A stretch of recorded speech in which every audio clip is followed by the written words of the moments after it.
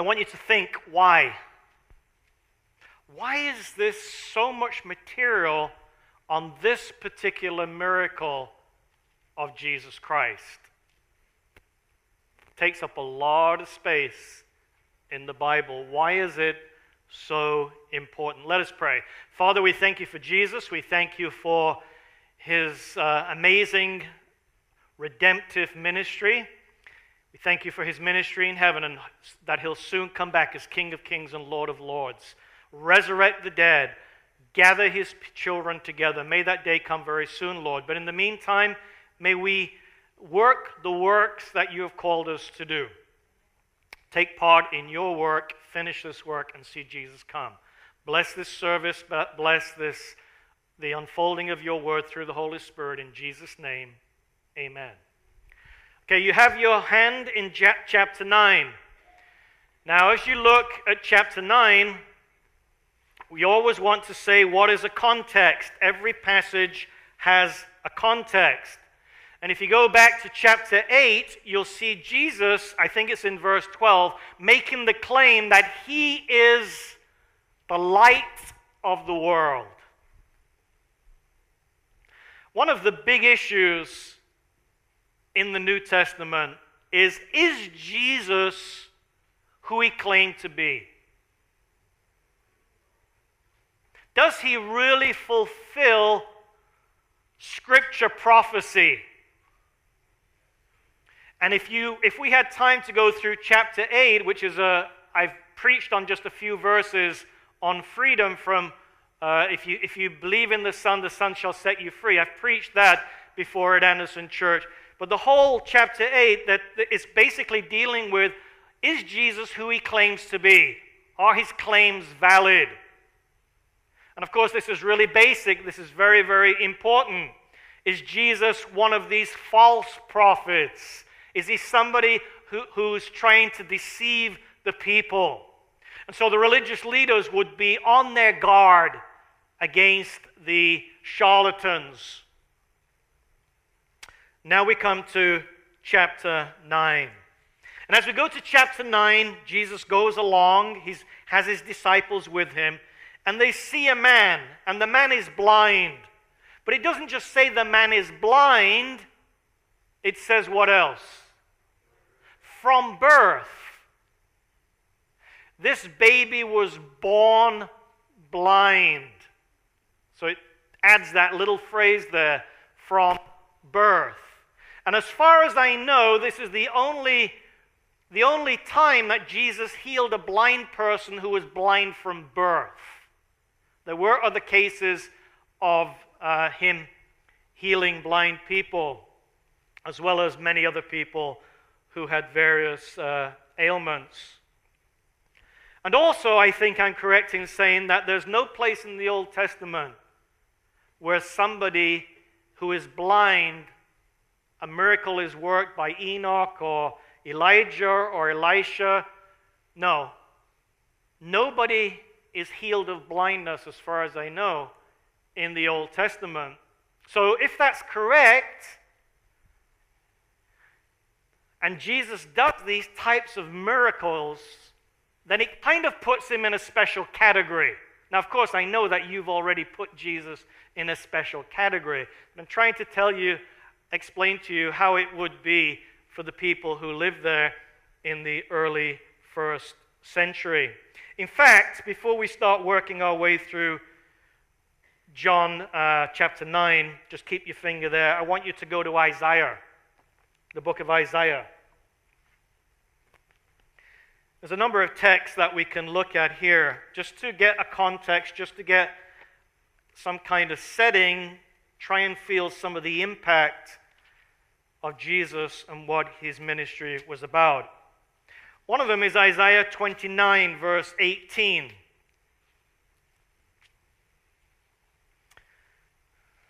I'd love to do a series on Isaiah, especially the last half of Isaiah. It seems that the first half of Isaiah is talking about the problems with Israel, the woes upon the Israelites, but the last half of the book of Isaiah seems to be so full of hope and the gospel and the good news. But anyway, in chapter 29, verse 18, it says, "In that day the deaf will what? The words of the scroll. They will hear the words of the scroll. And out of gloom and darkness the eyes of the blind will what? Will see." Go also to 35, verse 5.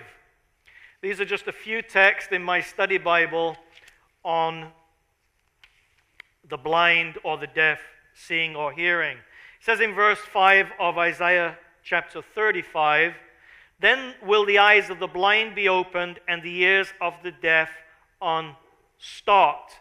And then finally, chapter 42. Now in chapter 42, the heading in the Bible in the pew here, this is on page 1124, is called the servant of the Lord. And I want you to think on who is this servant. Because sometimes when it talks of the servant, you'll think of the nation of Israel. Sometimes you may think of somebody like David. But I believe that Jesus could see himself as a fulfillment of these types of prophecies. It says, "Here is my servant whom I uphold, my chosen one in whom I delight. I will put my spirit on him." Is that emphasized in the New Testament? That Jesus comes full of the Holy Spirit? "And he will bring justice to the nations. He will not shout or cry out or raise his voice in the streets.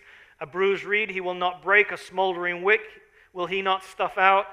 In faithfulness he will bring forth justice. He will not falter or be discouraged till he establishes justice on earth. And in his law the islands will put their hope." This is what God the Lord says. "He who created the heavens and stretched them out, who spread out the earth and all that comes out of it." So there's one of the creation passages that some of us were talking about this morning. "Who gives breath to its people and life to those who walk on it. I, the Lord, have called you in righteousness." Jesus was the only truly righteous human being who has ever lived.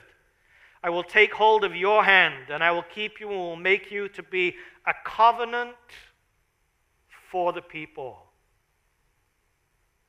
Jesus didn't just believe in a new covenant, he was the covenant. "To open eyes that are what? Blind, and to free captives from prison." So those are a few of the Old Testament passages.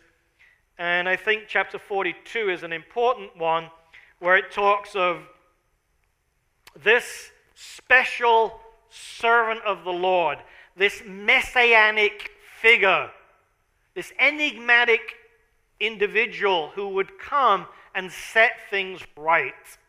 Now it's true that there are at least two sides to look at, two sides of the coin to look at when this person comes. There is the side where he will come as a warrior, where he will come in a very powerful way and overthrow the enemy of God's people. And that is the way that most Jews spoke of this Messiah coming in the first century. But there is another side. The side that's briefly mentioned here, and even more so in chapter 53, where we have this humble, gentle, meek, a bruised reed he will not break type of figure. And that side of the Messiah was really not prominent in the first century. Hence, many missed Jesus, the significance of Jesus as the servant of the Lord, the true servant of the Lord, the true Messiah. So that's a little bit of the context. Who is this Jesus? Is he really this special one that should come? And when Jesus stands up, and a special ceremony when all of the temple is lit up, and it's like a festival of light, and Jesus says, "I am the light of the world." And he uses the I am statement from the book of Exodus. I am the I am. This is Jehovah who uses these statements. This is the Lord God Almighty. No wonder that got the attention of the people. What I want us to notice in chapter 9 is this work of God in opening the eyes of the blind is very much an important part of the Messiah's ministry. And there is no way that the Apostle John would have given us, how many verses here? 41 verses, a whole, what we call verses. He didn't write in verses. A whole chapter. This must be a very prominent and important portion of Scripture to show who Jesus really was.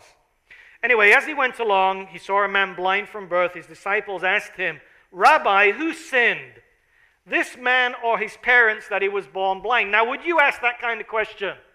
In your setting, in your culture, would that thought even come into your head? I hope not. I really hope not. But it was prominent in the first century.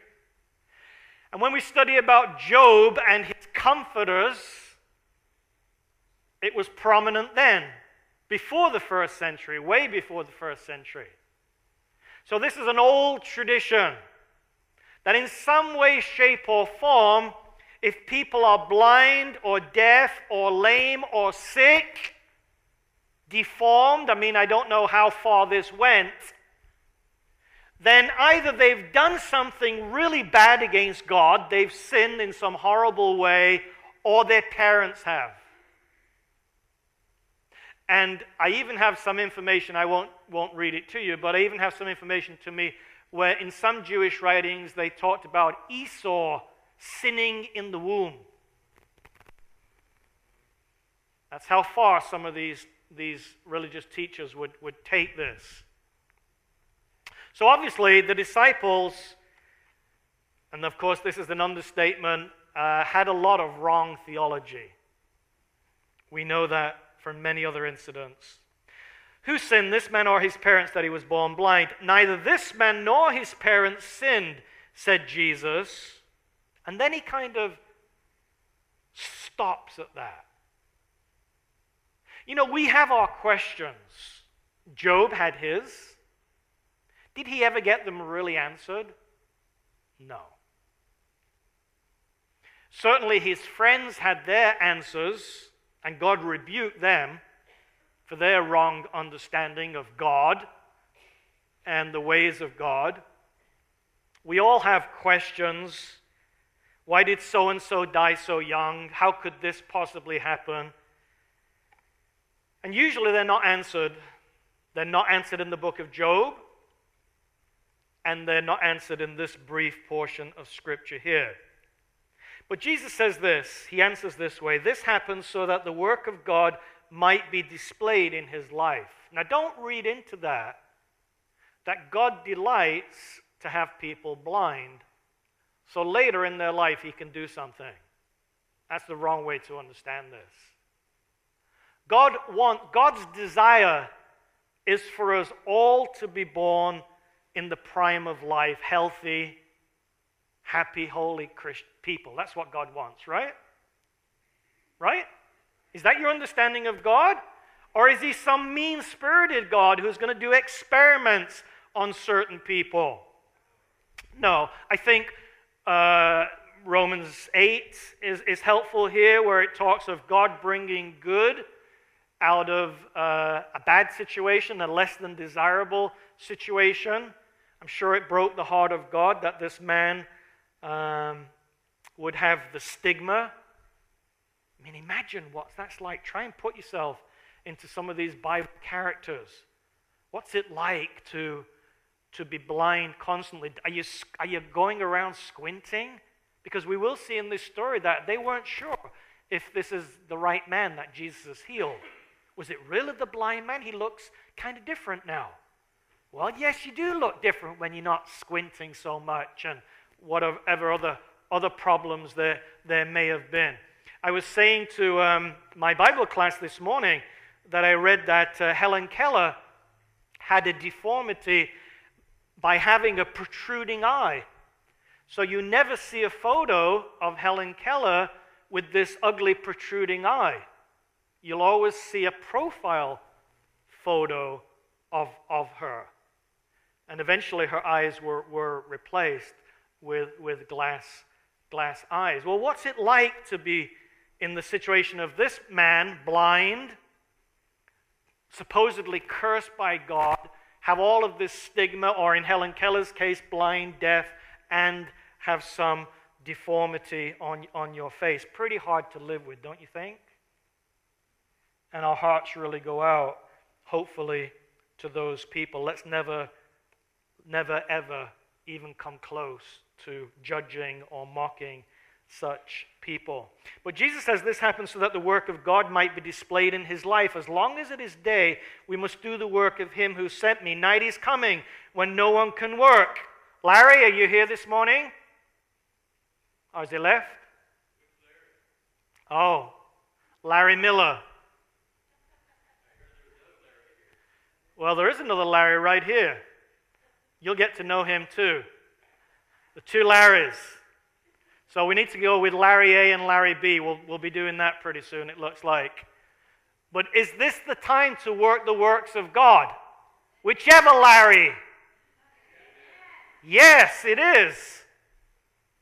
And Jesus realizes that. So rather than answer all of these extremely complex questions on the problem of evil and why this and why that, the justice of God and so on and so forth, Jesus does something about the situation.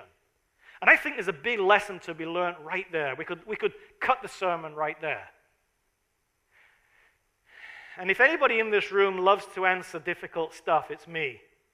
I like to research. I like to try and understand. I'm kind of very inquisitive in that way as far as God and the ways of God and the Bible and so on and so forth. But the reality is there's a lot of stuff we don't know. We may never know in this life. And possibly, if God is good to us, he will reveal these things to us throughout eternity.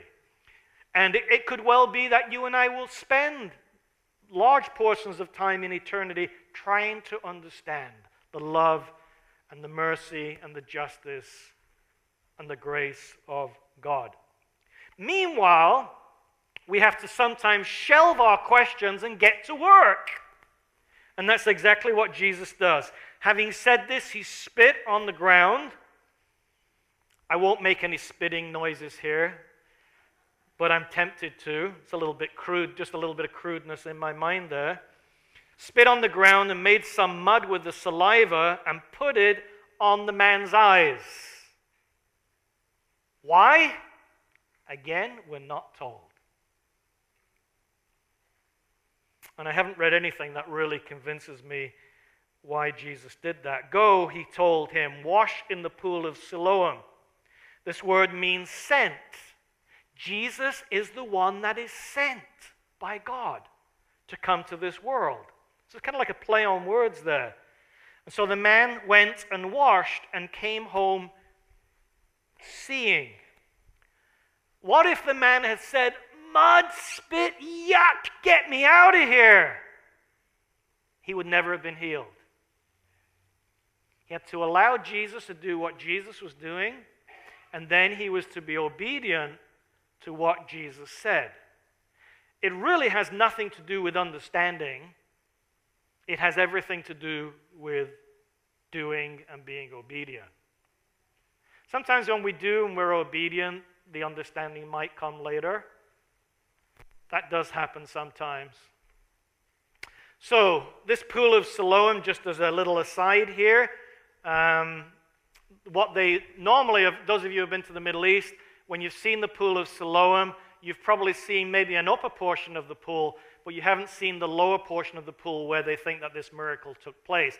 In 2005, there were archaeological excavations that were announced, probably been going on for some years, and they have excavated this lower portion of the pool of Siloam. And so you can get on the internet and read, type that in and read about that. If you don't have internet access, I have material that I can give to you on those excavations. Does it prove anything, Sandy? No, but it's an evidence. All of these are evidences. When we can go 2,000 years later and dig dirt up and see actually this pool, obviously those of us that are believers, it strengthens our belief. Now, we had a young man here this morning that was blindfolded for a while, and then we eventually took it off. And he says, I kind of feel dizzy. This blind man has been blind for we don't know how many years. Does it say how old he is? He must have been ecstatic. He must have been jumping around, clicking his heels, and just going ballistic. Everything he saw was new. He'd never seen anything before. Unfortunately, some of the things that he saw were probably not the best things to see, such as these negative, critical Pharisees who are going to take him on. But anyway, before we get to that, verse 8, his neighbors and those who had formerly seen him begging asked, "Isn't this the same man who used to sit and beg? So you're blind? You supposedly curse for God, and you earn your living by begging." Pretty tough to live with. But Christ set him free from that. Some claimed that he was. Another said, no, he only looks like him. But he himself insisted, I am the man. How then were your eyes open, they demanded. The man they called Jesus made some mud. He put it on my eyes. He told me to go to Siloam and wash. And so I went and washed, and then I could see. Maybe Siloam was the only source of water near where they were. Where is this man? They asked him. I don't know. And they brought the man to the Pharisees, the man who had been blind. And now the day on which Jesus had made the mud and opened the man's eyes was what? So here it gets a little bit more interesting. It's very interesting up to this point, the way that John writes it. But now it gets a little bit more intriguing. Any problems with healing someone on the Sabbath? How many folks have you healed on the Sabbath? I hope a lot of people. Because if there's any day that illustrates healing, redemption, salvation, because that's what salvation means, health, shalom, when you hear the shalom word, peace, total well-being. That's what Jesus wants for all of us. If any day should represent that, surely that should be the Sabbath, don't you think? Therefore the Pharisees also asked him how he had received his sight, and he put mud on his eyes, and the man replied, I washed, now I see. Some of the Pharisees said, this man is not from God, for he does not keep the Sabbath. So I have a question here, and it's one that we have to ask not just Seventh-day Adventists, but certainly the whole Christian community. Was Jesus a Sabbath breaker? Because this is not the only example of Jesus doing something that would be considered breaking the Sabbath in his day and age. We have numerous incidents. It seems that in some situations, Jesus specifically did some of these miracles on the Sabbath to make a point. So, probably the Jewish leaders of those days would look on not the healing so much as the problem, but the mixing of the mud and the saliva together would look like kneading. Maybe that was the problem. But whatever the problem was, in their understanding, they're certainly not rejoicing like this blind man no doubt is at this point in time. So here we go again. Is this man from God? That's why I took you back to Isaiah. Try and think of some of those passages there, especially chapter 42. Is this the servant of the Lord? Is this the prophet in Deuteronomy 18, I think verse 15, that Moses talked about? He will send the special prophet. Just who is this Jesus? And as far as the Pharisees are concerned, and of course they've seen him work many miracles, this man is definitely from God. Yes, the miracle is powerful, but hey, we have the evidence that he's a Sabbath breaker. So it can't be. But others said just the opposite. How can a sinner do such miraculous signs? So they were divided. And isn't that just the way Jesus is? Isn't that the way the gospel, the good news is? The good news of Jesus, he divides. Finally, they turned again to the blind man. What have you to have to say about him? It was your eyes that he opened. And the man replied, he is a prophet. Now, at first, this man said, it's Jesus. Now, he's making some progress because now he's saying he's a prophet. Now, I don't know what he meant by prophet. Maybe by the word prophet he meant he's a man of God. Not the prophet, but a prophet. But I don't think it's a stretch to say in this account that this man's faith seems to be growing. And we're going to see more than just physical blindness in this story. We're going to see something much more miraculous than that. The Jews, verse 18, still didn't believe that he had been blind and had received his sight until they sent for the man's parents. Is this your son? Is this the one you say was born blind? How is it that that he now can see? Well, they answered, we know that he is our son. We know he was born blind, but how he can see now, or who opened his eyes, we don't know, true or false.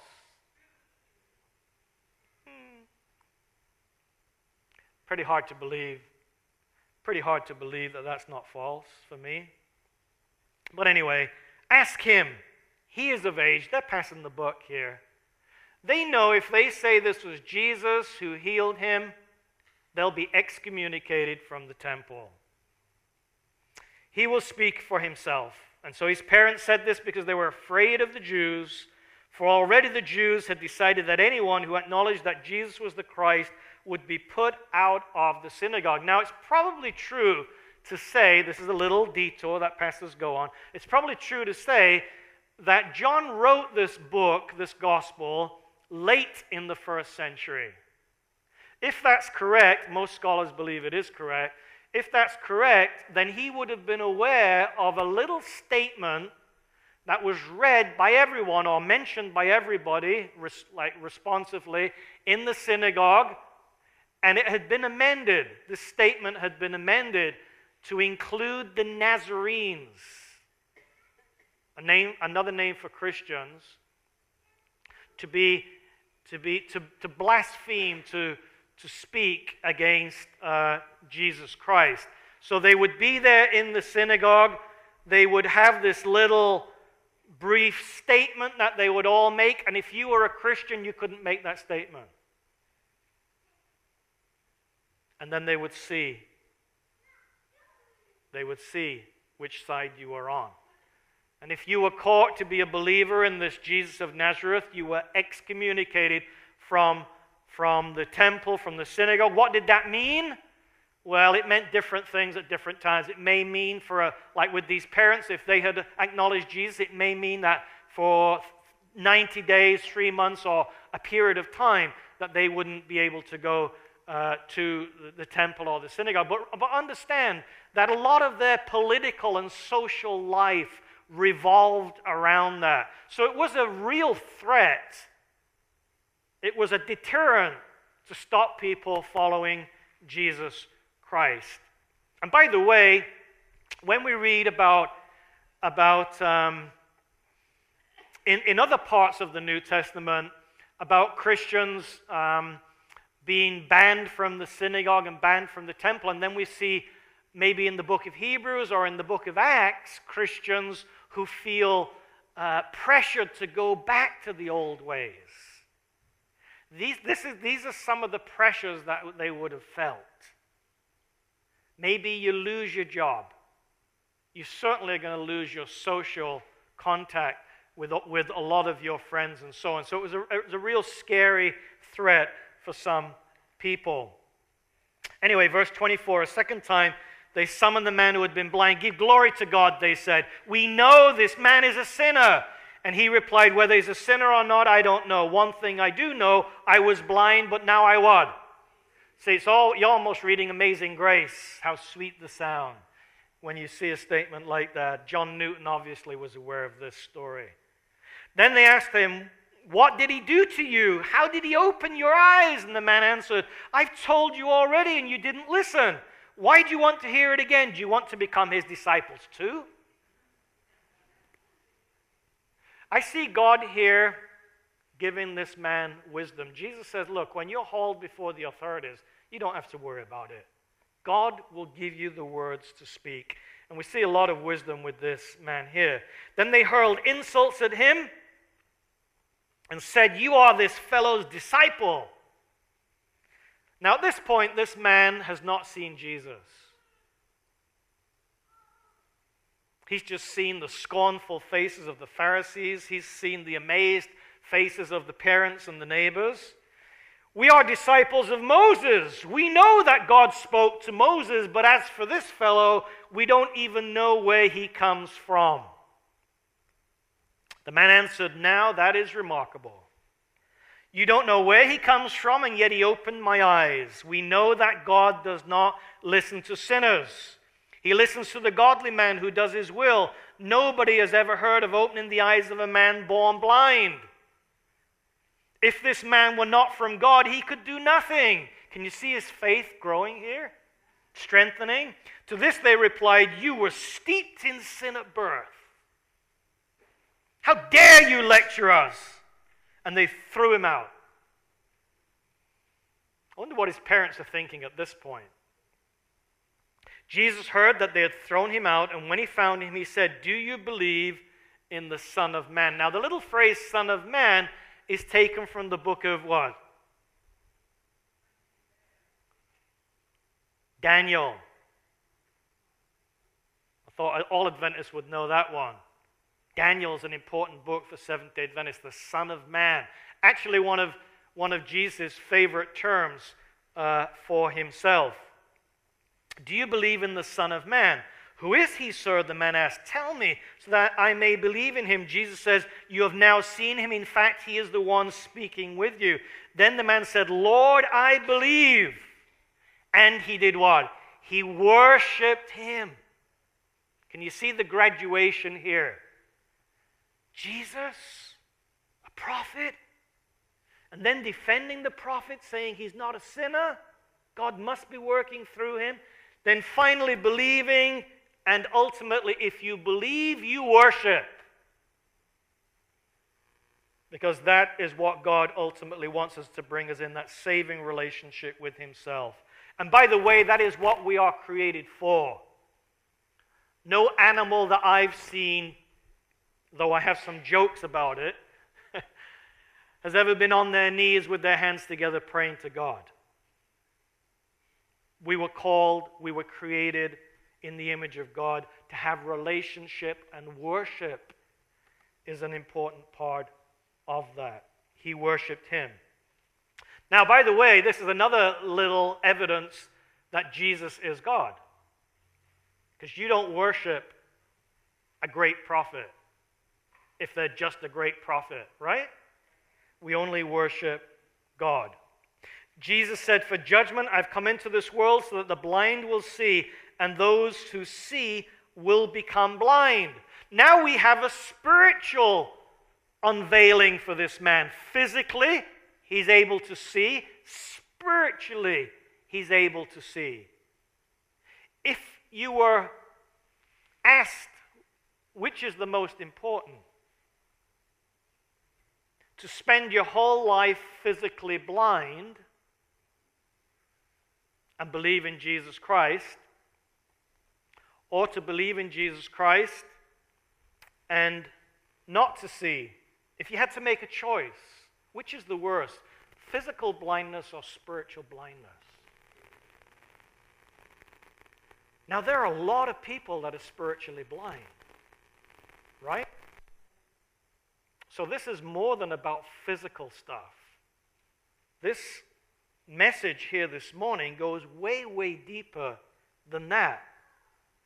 If I had to spend eternity blind but in the presence of God, physically blind but spiritually with God for eternity, it would be worth it.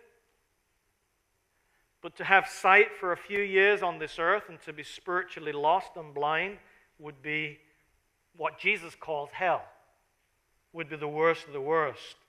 Some Pharisees who were with him heard him say this and asked, "What?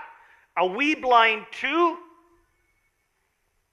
Jesus said, "If you were blind, you would not be guilty of sin. But now that you claim you can see, your guilt remains." The blind man had his eyes opened, his guilt taken away, and spiritual eyes so that he could see. Often we read in the Bible, "He who has ears to hear and eyes to see." You know, these kinds of statements are all through the Bible.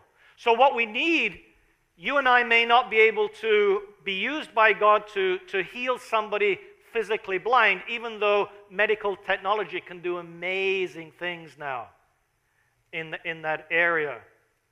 But spiritual blindness is the worst of the worst. And you and I are called by God, just as Jesus was called by God, to do the works of God and to set the blind people free so that they can spiritually see. And as I said a moment ago, there are an awful lot of people who are spiritually blind. In fact, Paul says they're dead in sin. They're your children, they're your parents, they're your family members, they're your neighbors, they're your employers, they're your school teacher. We have them all around us, right? What a privilege to have the scales taken from our eyes spiritually so that we can see. Not a one of us has to have any guilt. It's a sweet thing to have your sins forgiven, right? You can smile at this point. It's a wonderful thing to have your sins forgiven. It's a wonderful thing to have your clean conscience and to feel that you're right with God.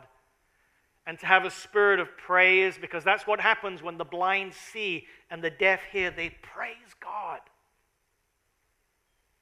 Spiritually, we should be doing the same thing. But more than that, we should be doing the works of God, getting out in our society and setting people free. Let's pray. Father in heaven, we thank you once again for our Lord Jesus Christ.